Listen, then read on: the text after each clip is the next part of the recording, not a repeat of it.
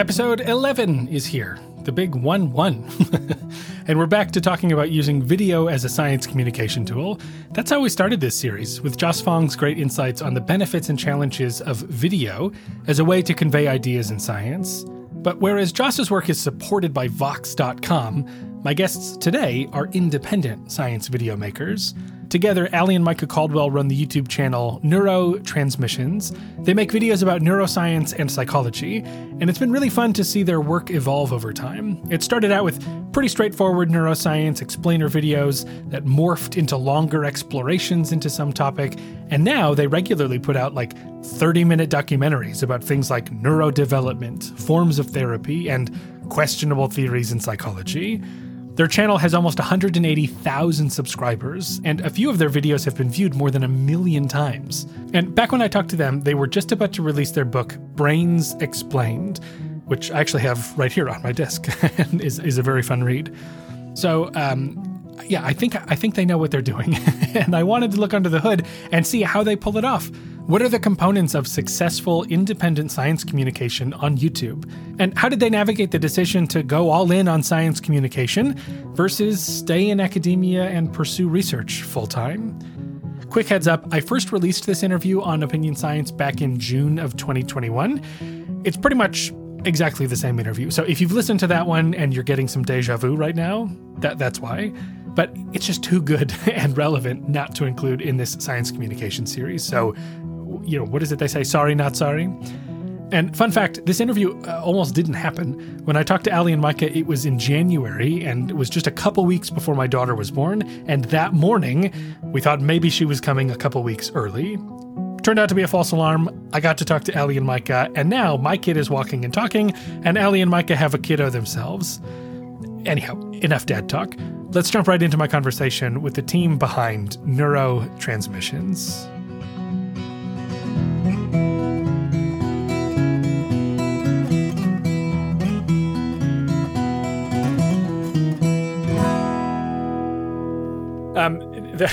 The first thing that I wanted to mention is that the video Postdoc Me Now is maybe the best thing that exists. I have watched it a bunch of times, and I just watched it again last week, and I was like, man, it's just so, you nailed it. Postdoc Me Now. I've been here such a long time. I'm published and all. Postdoc Me Now. And I got a little funding. So how much of that was you guys? Because I know it's sort of a big group thing, but yeah. I get the sense that either one or both of you were behind pulling the strings on that a little bit. The lyrics in the song, so the original lyrics to the song were written by one of my classmates on the drive to our annual retreat a few years before we ever recorded the music video. So that was of where the idea for the song came from. But then in terms of the music video, so the way that we did those music videos, so the first one we just kind of got pulled into by accident, but that was actually the third music video that we did. And the way that we did the second two was we sort of did like a group poll of all the grad students in my program and kind of let people suggest songs and talked about options. And then we picked whatever was the most popular. So Postdoc Me Now won out that year. And then we kind of took the reins from there on that project, and Micah especially in terms of thinking creatively about the visuals and everything. Micah was really on that. Yeah, so just to sort of give a little bit of background. So the video was made for essentially this conference that happens every year, but it rotates to different cities. And so it comes to San Diego about once every 2 or 3 years. And so before that, we make these music videos to kind of promote the party that they're throwing at the conference. And that was the inspiration for even doing this music video in the first place. And so like Ali was saying, the first one was on accident. We didn't really know what we were doing. We were just like, I'll just throw a bunch of things. They already had the song written. Like they already had it all. They had the lyrics written. They had it all planned out. And then I had just started grad school and I was like, hey, if you guys want like film help, music help, my spouse does a lot of this stuff just like for fun. So if you want help, and they were like, yes, please help us. So that kind of started the whole thing. Yeah. But then with Postdoc Me Now, we knew, we keep trying to raise the ante, every time we do one of these, and we already had the lyrics. And so it's just a matter of like doing it creatively and in a way that would pull people in. And so we tried to make it sort of a one-shot looking thing, and have the lyrics popping up just to really draw folks in. And it ended up doing great. Wow. It's like one of our most popular videos. So yeah, it just came out so good. So that means then that the video production stuff was sort of in your back pocket for a long time, and sort of, so where did that come from, I guess? Yeah, so I have always been kind of a video nerd. I started making music videos with my little brother, just like in our house when I was in high school. And then in college, I started learning special effects and After Effects, more specifically, I guess, through like Video Copilot. I don't know if you're familiar with Andrew Kramer. He's this guy who put up all these free tutorials back in, the early 2000s. And so anytime there was a video project in college, people would come to me and say, hey, can you help me with this? And I just started doing that, and then started operating like my own small little YouTube channels on the side as well, about whatever I was interested in at the time. And then that kind of led to eventually making Neurotransmissions, which has been great. Yeah, it strikes me. It reminds me. So like growing up, I had a similar, like, I just was like toying around in Photoshop constantly in high school, trying to learn After Effects with however I could get my hands on it. Totally. And then in college, I was in a sketch comedy group, and I was the one who was like, we got to make videos. Yeah. We can't just do all this stage stuff, and trying to do creative things like that. And again, it's just sort of that, it was fun at the time. And then eventually it became useful. Right. It's like, exactly. Oh, it was worth all that time that other people might have said I was wasting. Right. And now it actually is paying off in this way. So I guess that brings me to the question of where Neurotransmissions came from, right? If I were to guess, here's my guess, is that this video project, that original one that you said at the beginning of grad school, was sort of like kind of put a bug in your ear of like, oh, there's something going on here. And then an interest in science communication that just then got connected to this skill set that was already there, and then it took off from there. So how close am I on that? You're pretty dang close. Yeah. Okay. When Micah was doing his own YouTube channel stuff, I was like kind of not really into the idea of like being on it originally, but I had started to appear in more of his videos and participate a little bit more. And then we did this music video, and then a friend pointed us at a video contest that's hosted by the Society for Neuroscience Professional Society.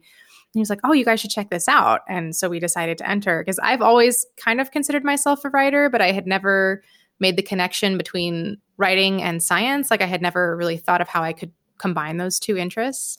So I, wrote a script for this contest, and we filmed it, and we won second place in the contest that year. And then we were like, wow, this is pretty fun. Maybe we should keep doing this. Mm-hmm. Yeah, it just sort of grew out of, this initial contest, and people liked it enough that we're like, oh, maybe there's something to this. Maybe we can combine our interests and have this sort of hobby crossover of writing and filmmaking to have something that we collaborate on. Yeah. So the science communication part, it was like revealed to you just because this opportunity was sitting at your door, or you had an interest in doing science communication before that? No, I just kind of, I was brand new in grad school. I was really convinced at the time, like, I'm going to become, I'm going to do a postdoc. I'm going to become faculty. Like, I'm going to follow the traditional academic job route. Maybe I'd consider industry, but I always thought of writing as something that I would do in my own time. And it would be creative writing, it'd be fiction, it'd be poetry.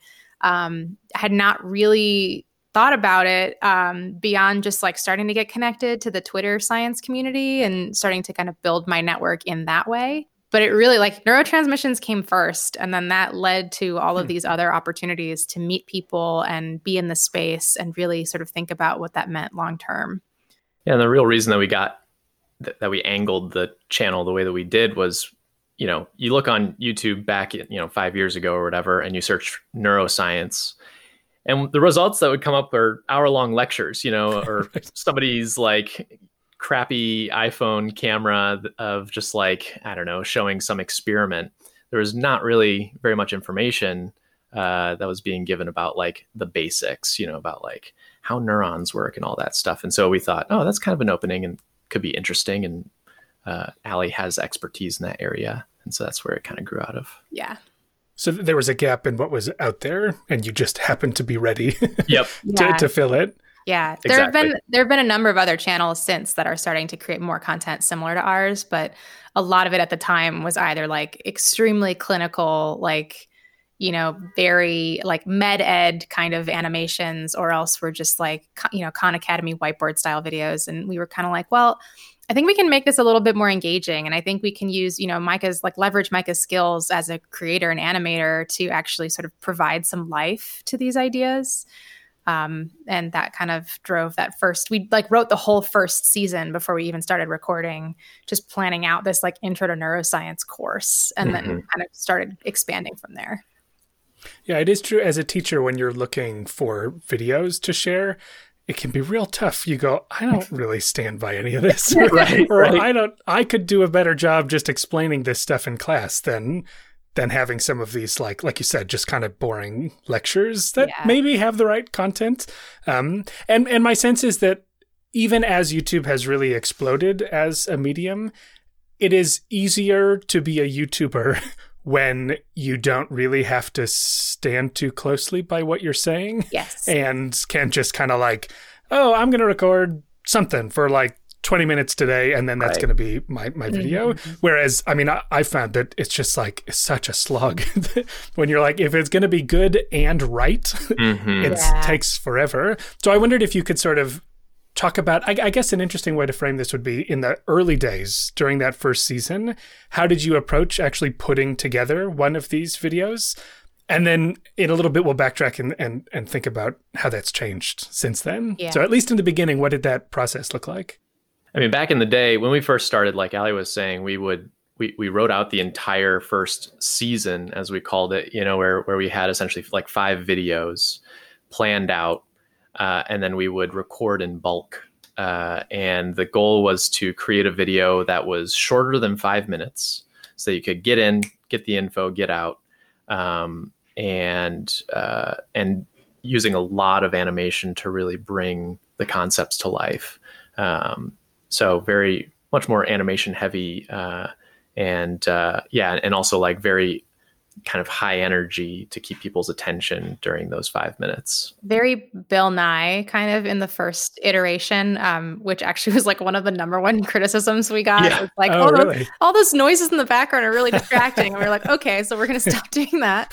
So that's definitely been a huge part of it, right? Is adjusting as we've gotten feedback. But initially, I mean, there was also the challenge of working together creatively in a way that we hadn't before. So I don't know if this is clear on your, you know, to your audience, but Micah and I are also married in real life, in addition to being partners on the channel. And so developing these projects was really challenging, and, you know, kind of learning how to like take direction and feedback from each other was challenging. But it was very, very time intensive in the beginning. I think between like from the conception of the first season to actually like filming and posting was like 6 months. And was very focused on like, okay, textbook information. And we were still learning how to use YouTube effectively at that point. We're still learning. Nobody knows how to use YouTube effectively. But I mean, definitely one of the challenges is that, like you said, YouTube is not optimized for educational content. It's really optimized for entertainment. And as a result, a lot of the things that you have to do for top quality educational content are things that do not play very well with their algorithm. And so we've spent a lot of time, like, you know, at the time we just created our videos and threw them up there, and we didn't really think too much about who was watching them or worry too much about our audience size, but spent a lot of time thinking about how do we balance those challenges, right? How do we create content that we stand behind, that we're really confident in, but that also is stuff that, you know, people are going to watch. In terms of what you've learned about using YouTube effectively, what were some of those changes, right? Like, other than just saying like, well, here's the video about this, enjoy everybody. Right. What does it take to get more eyeballs on that? Because I do think so, just to pull back the context for that, the challenge in a lot of science communication is just that issue of getting the word out, right? Right. It is not the kind of thing that people often willingly step into. Yeah. And you sort of need to grip them in a way that they're going to pay attention. And again, that you're not sacrificing what it is that you're saying. So what have you learned outside of the production side, but in the distribution side? what does it take to reach people? Yeah, it's changed quite a bit, I would say, since we started. The first thing being, I don't think we are as strictly textbook as we used to be. There was a lot of focus on just give them the pure information, and then that's it.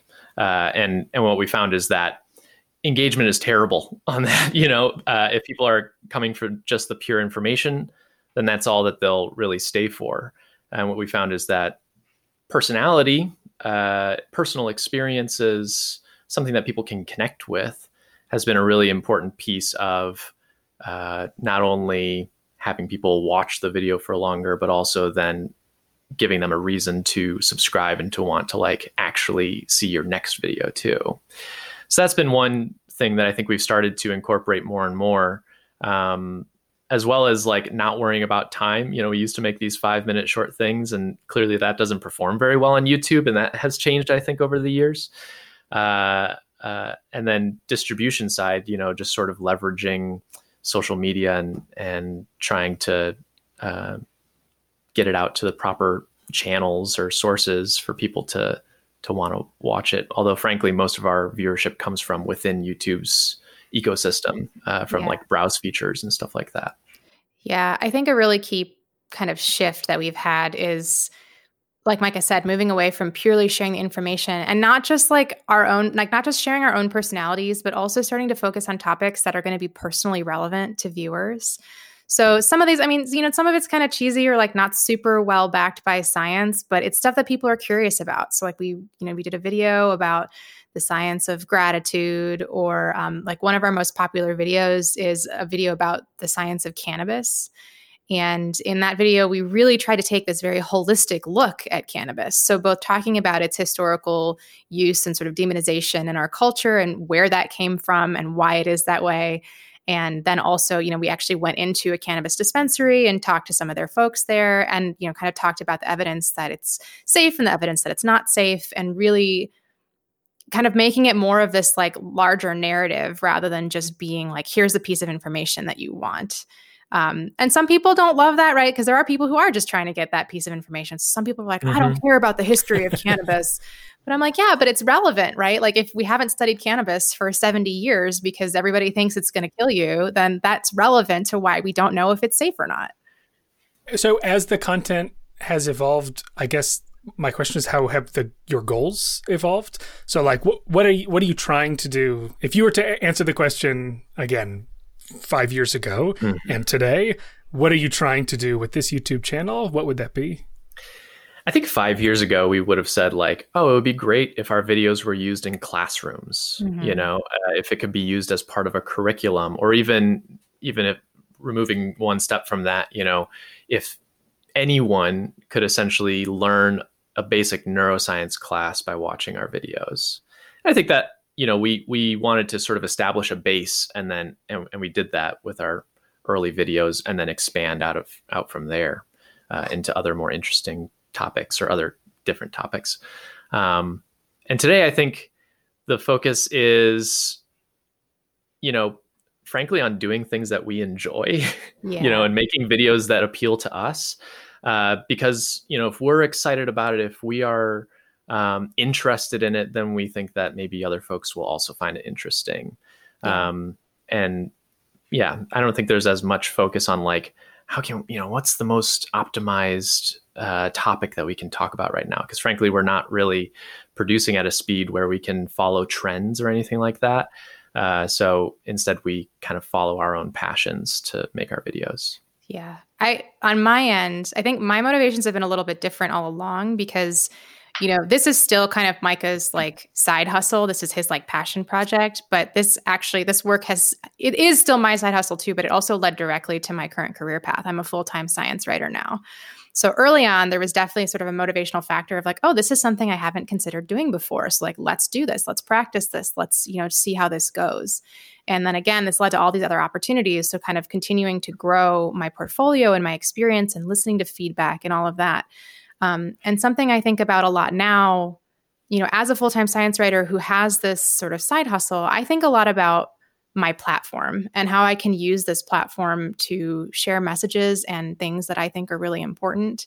So again, sort of moving away from just talking about things that are very fact focused, which is still, still the focus. Like we still talk, like everything we talk about is evidence based, but we, talk a little bit more about some of the social science behind things than maybe we used to, and really trying to talk about these issues, especially as a woman on the internet, especially as a female scientist. There aren't a ton of female science YouTubers out there. So really trying to use this platform that has been growing really steadily since we started to talk about some of these issues and to make our stance clear on things. Initially we were very much about separating our personal lives from the channel, but now we talk a lot more about how this stuff affects us and how we feel about it, because I think it's really important that if you have a platform that big, you kind of like you said, you should be willing to stand behind it. And that doesn't just mean the facts, that also means the values. Well, and frankly, the evidence supports this too. If you look at research coming out about communication, right, and how to effectively communicate something, right, you need to connect with people on their value basis, right, on what they believe, how they view themselves as people, and you do that through story. So I think we've been trying a lot to build in more narrative, which then inherently means that we kind of include ourselves into that, right, in order to connect with whoever's watching the video, so that they don't just get bored by hearing fact after fact after fact. Yeah, Andy knows all about that. I mean, this is his whole thing. Yeah, exactly.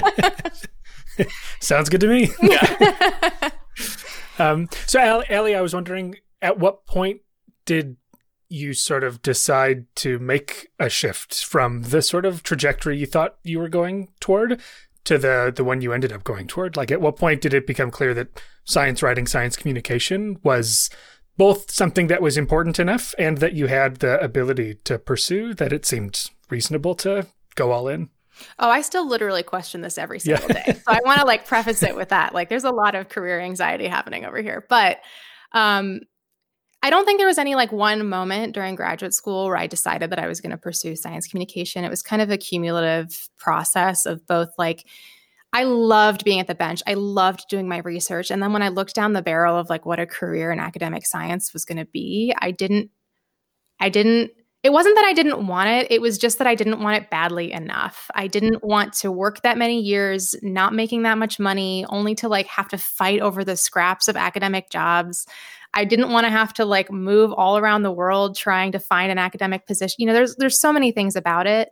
And I also, some of that honestly was a struggle of just I didn't have a ton of opportunities to present my research within the research community, and I didn't feel super connected to that community, while all of this YouTube work was giving me this opportunity to really plug into the science communication community and build this network of incredible creators and communicators. And I think just getting enough consistent feedback over time really, encouraged me to consider this possibility of pursuing it as a career. And then, left graduate school and ended up being very lucky to be a fellow in science communication at UC San Diego, which was a great opportunity. And just have kind of kept moving in that direction ever since, and I do look back very fondly on my days in research. And honestly, my dream job would be half research, half science writing, but that doesn't really exist. So, but I think it is really hard to kind of let go of that identity as a scientist and as a researcher and really move full-time into writing. I was just talking to someone the other day saying I literally I have written hundreds of scripts for videos. I have a full-time writing job. I just finished writing a book and I still feel weird calling myself a writer. So I think it's just kind of one of those identity things where in academic research, you really get attached to this identity as a scientist. And it's very hard to shift away from that or to consider multiple identities in the same way that academic science encourages you to be a scientist.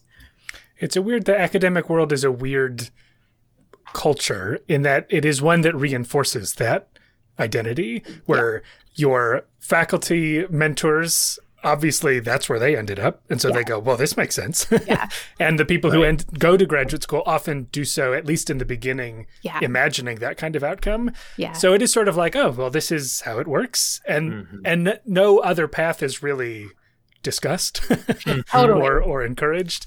And I have felt this way toying at one point with looking at like industry type jobs, to be like, you're also kind of leaving the family. There's a little bit of like a family of, you go to conferences, you see all these people, and then you go, well, if I take a job somewhere else, I'm outside of it for a little bit. So it totally makes sense that there's, it is not built to leap outside of that world. Yeah. I mean, in some ways, I think it's like, it's sort of deliberate propaganda, right? Like if you want to convince people that like they want to like put in all these hours for this level of pay and everything. And that's something I have to think about a lot when I feel, when I'm feeling like, I miss doing the research, or I'm feeling like, oh man, like it really like, so I think the other thing that you really get pushed toward in science is this idea that like you're making a difference, you're changing the world, you're discovering new things about our existence, and leaving that is hard. And I like the work that I do and I enjoy it, but it doesn't quite have that same level of like novelty, right?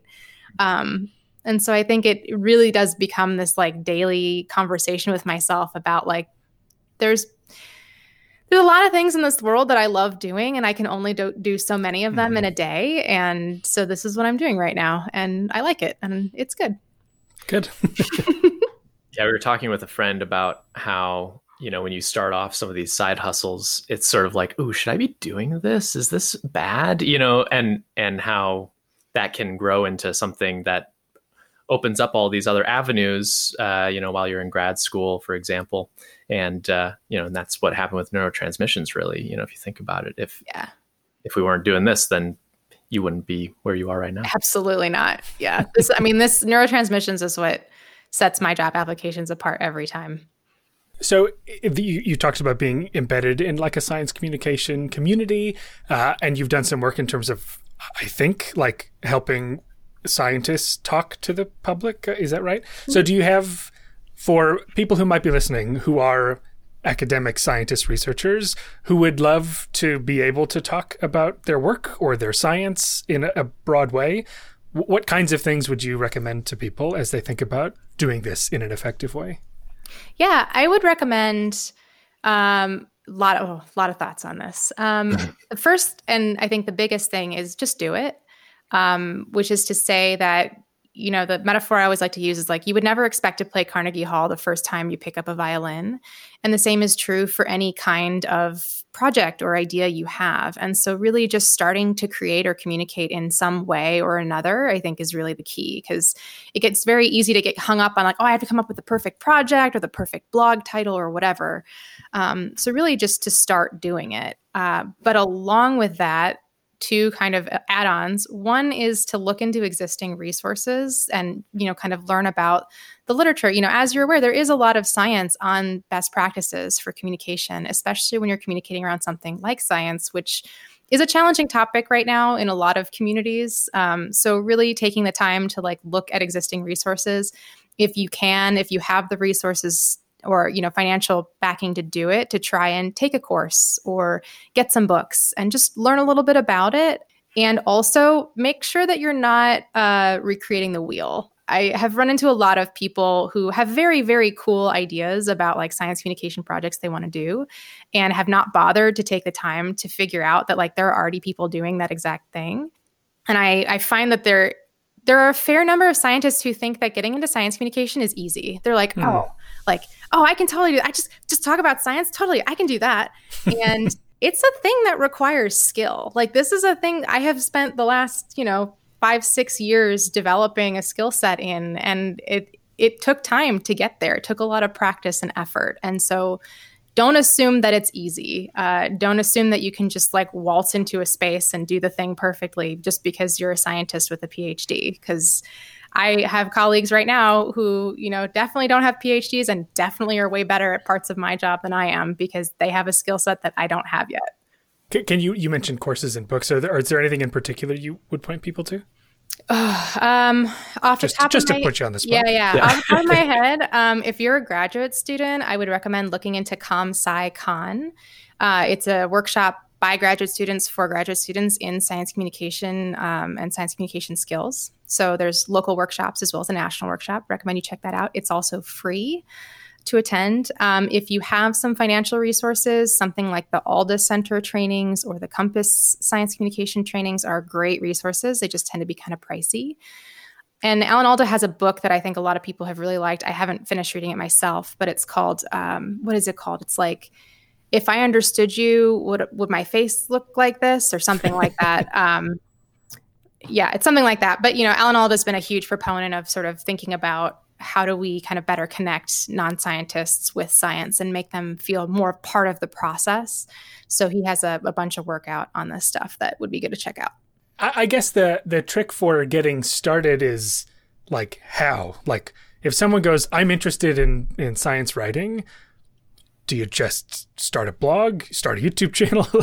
I mean, there are so many things out there that you could do. Yeah. But is there like, if someone goes, I'm interested, I want to do this, but I don't know where people go. Yeah. Do you have any sense of that? Yeah, I think it helps to think a little bit about sort of your goals and like why you're communicating, because I think it's very different if you're like interested in sort of advocating for science funding versus like teaching kids about science, right? But I think kind of the best first step is just to see what kinds of communities already exist like in your immediate area. Right now, it doesn't even matter if it's local, right? But is there a museum where you can go and volunteer in the museum? Or is there a local science advocacy group in your area? For example, there's a group called the Union of Concerned Scientists where you can get help, writing op-eds or help advocate for stuff. So I think just kind of trying to push into like what your goals are. Like, are you trying to do science journalism? Because if that's something you're interested in, then there's fellowships for that. Or there are places that sort of actively take pitches from grad students about their science. Or, maybe your institution has an internship where you can work on this kind of thing. But if you're really interested in policy, maybe there's like a local politician, like you could start kind of doing more of that kind of advocacy work. So really just starting local and thinking about what you're trying to do, but also thinking about your skill set, I think is really valuable, right? Like we backed into video by accident because Micah was already doing video. If he hadn't been, I don't know that we would have ever gotten here. And so like, if you hate writing, but you like talking to people, maybe do a podcast instead of writing science articles. Yeah, that's what I was going to say. Just marry your passion with your skill set, because if you like want to make videos but you don't know how to make them, it's like, okay, well, maybe find something else. That's what happened in March when all the professors had to start making videos. And I was like, oh, thank God I'm like ready for this. Like I was able to just like transition immediately. And I had colleagues who were like, the sound isn't working. Like, oh boy. So even outside of like trying to find a medium, a lot of scientists will find themselves in a position of being asked to talk about something, or discuss the. I've actually noticed, I think, during these times where travel doesn't happen, that I almost think there are a lot more scientists providing opinions on news programming, just because it's so easy to reach out to people who are experts wherever they live. And so I can imagine someone who goes, I understand the importance of being able to talk about what my science says about something, but I don't know the first thing about saying that in a way that'll make sense to anyone other than my colleagues. So even if we get like at the lowest level, just like, how do you talk about science to people who do not already have expertise in science? The phrase that comes to mind that stuck with me, I think I heard this at a conference or something like that, is to... you're going to say the Alan Alda quote that he gave on campus. Oh, did he? Yeah. The quote was, don't underestimate people's understanding of science. Always overestimate their understanding of jargon. More or less. The quote is, never underestimate people's intelligence. Always overestimate their vocabulary. That's what it is. So what does that mean? So essentially, people can get stuff. Don't worry about them understanding concepts as long as you are speaking to them in the same language, right? I think anyone who reads academic journals knows that it can be very dense, and even if you are in the field, you might still be confused when you finish it at the end. You're like, what did I just read? So same thing here. Talk to people on a level that anyone can understand. Not that you're simplifying concepts, not that you're changing them in any way, but more just using, I guess, relatable terminology and phrases and all that stuff that anyone could understand. Yeah. And something I encounter a lot in my current work. So I work basically as a public information officer for university. And something I encounter a lot right now are scientists are kind of trained to feel like they're only an expert in this very, very small thing. And then they feel like they can only speak to like this very specific topic. Like I can only talk about the influence of astrocytic proteins on neuronal outgrowth, right? But the reality is that the process of doing scientific research is in its own way an experience that gives you some qualifications to talk about science, right? Like you understand the scientific process, you know what it's like to be doing the research, you know what it's like to have to review the literature. Like you have thought very deeply and critically about these things in a way that a lot of people who have never worked in science have not done. I'm not saying everybody, but a lot of people haven't. And, so for example, like, if I have somebody who's like, well, I'm not really qualified to speak about vaccine technology because I'm a pediatrician. And I'm like, you are though. Like you understand a lot about this and probably way more than like 99% of the population. And so really kind of feeling confidence and ownership over your expertise, I think can really help with this too. Because it's like, part of what is effective, right, we said is the personality and the person communicating it. And some of that is letting your excitement for this stuff come through and talking about it in a way that people can see how much it means to you and not getting too hung up on like, oh, but I'm only the expert in this like very tiny thing and I don't want to upset my colleagues. That's understandable. I get it. Like I totally understand there are politics that might prevent you from feeling comfortable speaking on a topic. But if your worry is that you don't think you're enough of an expert in this science, you're probably fine. Especially like when people like, I had a really funny interaction with a friend once where he was like telling me about his research and I was like telling him how I would explain it to a non-scientist. And he was like, well, I image these protein molecules. And I was like, okay, so you take pictures of this protein. And he's like, no, I image it. And I was like, that doesn't mean anything to somebody who isn't a scientist. Like, I get what you're saying, right? You're worried about being like super accurate on this, but words mean different things in different contexts. And being aware of that is really important. It reminds me, so I faced a similar kind of feeling, and I saw someone write about it once when they were trying to coach science writers or scientists who want to write about stuff for the public. And the concern is like, well, when my colleagues see this, they're going to realize I'm speaking outside of what I know or I'm oversimplifying. Mm-hmm. And the point is kind of like, but you're not addressing your colleagues in this context, right? You are addressing someone who needs the first 3 steps to understand where this is going. If they're so motivated, eventually they'll learn all the nuance and nitty-gritty pieces of this. But you are not speaking to your colleagues. You're speaking to people who are unfamiliar with all the pieces. Right. Yeah. I think it's a line to walk, because you don't want to overproject having expertise in something that maybe you aren't totally familiar with. But to Allie's point, there is sort of probably a base knowledge that people have that you can still communicate effectively and confidently that isn't sort of that overstepping. So yeah. Well, and I think just being clear about your qualifications too is a really important component of it. So like I have had the opportunity to do a lot of talking about the vaccine at work, right? And I tell people like, I'm like, I used to be a biologist and this is what I know about the vaccine and this is why I think it's really cool, right? So, maybe to them being a biologist isn't different from like being a virologist. Like there's a lot of nuance there that maybe a lot of people don't quite understand, but ultimately, I feel like I have a good grasp of the science and I feel comfortable talking about it from my own perspective of like, this is why I think it's really cool. And I think that kind of communication is also very effective, generally speaking.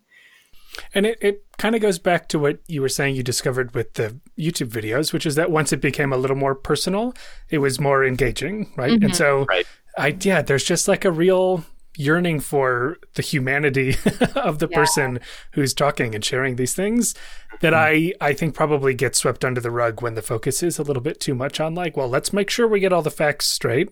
You might lose some of that touch that actually will get people to pay attention. Mm-hmm. Well, and this is such a critical, again, like to use the vaccine example again, this is such a critical part of the conversation, right? Because just saying like, this is how the vaccine works and this is why it's safe, that doesn't convince people the way that going to somebody and saying, I got my vaccine. Here's how I felt after I got it. Here's why I chose to get it. Like, people listen to other people's personal stories and use that to inform their own decisions. And so if your goal is to like help people feel connected to something scientific, you have to make it personal. And that was kind of surprising to some degree for us. Like we did a couple of videos around the time I finished my degree, like about me finishing my PhD, and they got a ton of views. And I was really surprised because I was like, I didn't think people cared this much about like me as a person, just because we hadn't been that personal in our videos. And people just really do long for that kind of like personal connection. And I think people took a lot of excitement of like, you know, being able to relate to somebody's experience or kind of think about themselves having that experience in the future. And so I think really being personal is really important, which is hard for a lot of scientists because you're trained to not make your science personal, right? You can't let it be personal, but you can't separate the scientist from the work that they do, right? Like the questions you ask in the lab are influenced by how you grew up and how you were trained and, you know, the things you learned in high school. Like all of these things play into the research that you do. And so trying to pretend like they don't, I think is really damaging, and it makes it harder for you to communicate your science to other people. To put this into like a real life context, we just released a video last week about, you know, preparing for grad school interviews because it's that season. And initially we titled it, you know, how to choose the right grad school with interview tips and advice, right? Something like that. And it tanked. You know, it was YouTube gives us analytics and it said it was 10 out of 10 in terms of performance of the last 10 videos. So we were like, oh, well, that's not good. And we changed the title. And we changed it to How I Crushed My Grad School Interviews. And now it's performing at 1 out of 10. So it just kind of like totally transformed this video. And it shows how much that personal connection can really make a difference and how attractive it is too. Yeah. When I had asked before about walking me through how you went about putting a video together, I don't think we ever quite came back to how that has changed. So if you think about these kinds of videos or the things that are coming out now, how has the process of actually like writing, shooting, editing, animating, releasing? We've talked a little bit about the distribution side, but how have you streamlined the production, if you have? I think it's actually gotten more challenging just because I think we have more obligations now. So we recently joined a creator network that assists us with finding sponsorships, which is a really awesome opportunity. But it also means that we're like that much more beholden to deadlines. You know, we can't just skip a week. But I think we've also really kind of developed a system. Like we've had to like set up our regular meetings to focus on YouTube together so that we can like talk through strategy and make plans for future videos. And so I think we've really kind of actually extended our planning timeline for each individual video. So even as we're working on one video, we're already thinking about and preparing for the next one, which lets us do more interesting topics because we have more time to film, more time to bring in outside experts. I think that's something we're trying to do more of, is bring in more voices, but obviously that takes a lot more planning. But it's still a fairly similar process. I mean, in general, we write the script and Micah does the filming and then editing. Right. So kind of, I mean, to pull back the curtain a little bit, our typical process is, you know, we upload every 3 weeks currently. And so what that usually means is after a video goes up, the next script is being written or should be near finished. And then typically 2 weeks out, we'll film. And that gives 2 weeks to edit. And then we have to finish kind of a few days in advance for sponsorships and that sort of thing to get approval, and then upload on that Wednesday. I would say, yeah, to Allie's point, you know, we have changed our process quite a bit in that there's less planning and yet also more in some weird way, where we don't have all of our scripts written in advance, but we are typically looking out 4 or 5 months in terms of planning out our topics and saying like, oh, what would be interesting now? Yeah. Because a lot of these videos are also requiring a lot more, like I was saying, like they require more efforts. Like, for example, I'm going to do a video coming up next month that's going to be about a particular wearable device. But that required me to like think in advance and reach out to the company. And like I had to do all this review on the science that the device is purporting to use and all that stuff. So like I got them to send me one of the devices to try it myself. So in addition to like getting to talk about the science, I can also talk about how I used it, which I think people will be more interested in than if I just talked about the science of the device.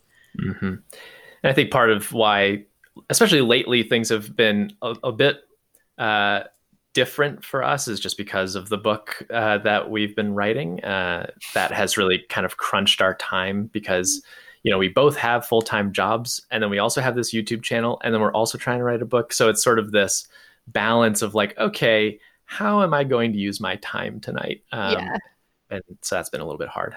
Yeah, the last thing I wanted to talk about was the book. So would you mind giving a lowdown on what that's all about, what the book is about, and what the process of writing that was like? Yeah, so we have written this book. It's called Brains Explained, how your brain works and why it works that way.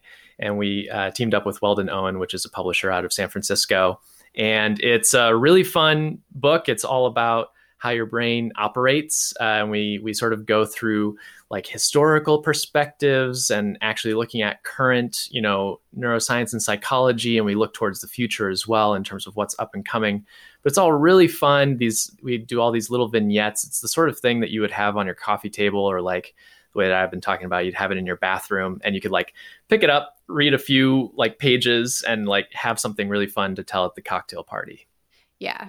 It's a very pop science book. A lot of illustrations. We've been working with this really great designer through our publisher. So he's done a lot of really great work finding imagery for the book, but it's a lot of like kind of 1-2 page pieces about all these different topics related to psychology and neuroscience, and kind of in keeping with our goals for the channel, talking about the good, the bad, and the ugly. So, talking about really terrible mistakes that have been made in history, things that were based on really dark or racist, whatever kinds of ideas, and sort of ways in which we're trying to improve, but also sort of these things that we can see being risks in the future. So really trying to look at things from a lot of different angles. It was a huge adventure doing this, and like in the weirdest way. So we actually got contacted by the publisher in summer of 2019. And then it just took us a long time to really get everything finalized and get solidified. So we ended up signing our contract and starting the book in late February of this year, late February of 2020. And good time to start a project. Yeah, great time to start a project. In a lot of ways, that was actually like our pandemic silver lining, was we already planned on spending the next 6 months writing a book. So we didn't have a ton of plans to cancel, but just ended up having this sort of, everything went topsy-turvy. So our assistant editor unfortunately had to leave the project due to company issues. So we had to get a new assistant editor, and just like all this stuff kind of happened. And then of course we moved cross country in the middle of writing the book. So it was a very wild roller coaster ride. But we finished the book late last fall. We actually just sent off our final feedback on the layouts this week, and our publication date is May 18th. It'll be anywhere books are sold. You can find it on Amazon. You can find it on Weldon Owen's website, or what we would love is for you to go, you call your local bookstore and ask them to order some copies and get it from them. But yeah, we're really excited. I mean, it was really hard doing this in the middle of everything, but we're really proud of it and really, really excited to get to share it. There's a lot of stuff in there that people will recognize from our videos if they've watched our YouTube channel. There's a lot of stuff in there that has not been in our videos. So a lot of cool new topics that we might explore in future videos, or maybe it will be a book exclusive. So lots of fun stuff. And it was a really fun project for the two of us to work on together, a very new kind of thing to do. It was very fun. So the publisher reached out to you. You're saying you just sort of got this to like, hey, you do science stuff. And like, at what point was there like the idea for the actual book itself? Like, when was it born? Was it, because it sounds like you didn't go pitching this book to someone. No, we were approached by the publisher. So the assistant editor had seen our channel and was a big fan of it, and pitched the idea to the publisher to have us write a book. And then they talked to us, and we came up with the idea and pitched it back to them, and they were interested. So it really worked out. Yeah. I mean, again, to this point of like having a platform, have really, especially lately, have really thought a lot about how having an existing platform has really been beneficial for a lot of other unexpected things. Have really given us a lot of opportunities we would not have otherwise had, like this book.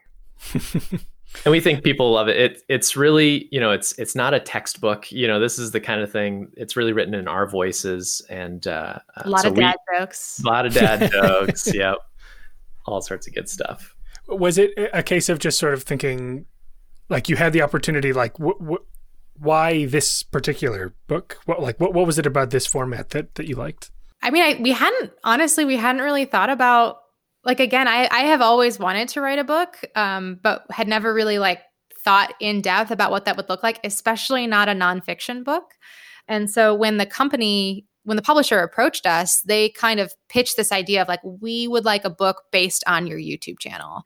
And this is the style of book that they do a lot of, these sort of like vignette kind of books. So they sent us some examples to consider, and we just pulled a lot of inspiration from that. And we were like, like, it was kind of clear because they had found our YouTube channel, and then we're looking at it from that perspective, that they did kind of want this like vignettes based on our videos. And so really that gave us a lot of freedom too to cover a lot of different topics, right? We didn't have to think too much about like this really strong narrative throughout the book, and instead could focus on these sort of smaller sections where we could really talk about a lot of different interesting things in science rather than just like one topic throughout. And that, I think it just kind of grew naturally out of that. And yeah, I mean, they really sort of pitched us the idea initially, and then we sort of like fine-tuned it to really suit the way that we thought we could write a book. And I'm really excited about it. Cool. Well, I'm looking forward to reading it. Just want to say thank you to both of you for coming on, talking about the work that you do. This is very cool. Always looking out for new stuff from you guys. Absolutely. Yeah. Thanks for having us. We really appreciate it. Thanks so much. And thank you too for the work that you do. I really really want more people to especially scientists, to understand that there is like a whole field of research out there on how to communicate with people and like how people's communication influences the way that they think and interact with each other in the world. So I'm really excited that you're doing this stuff. Cool. Thank you.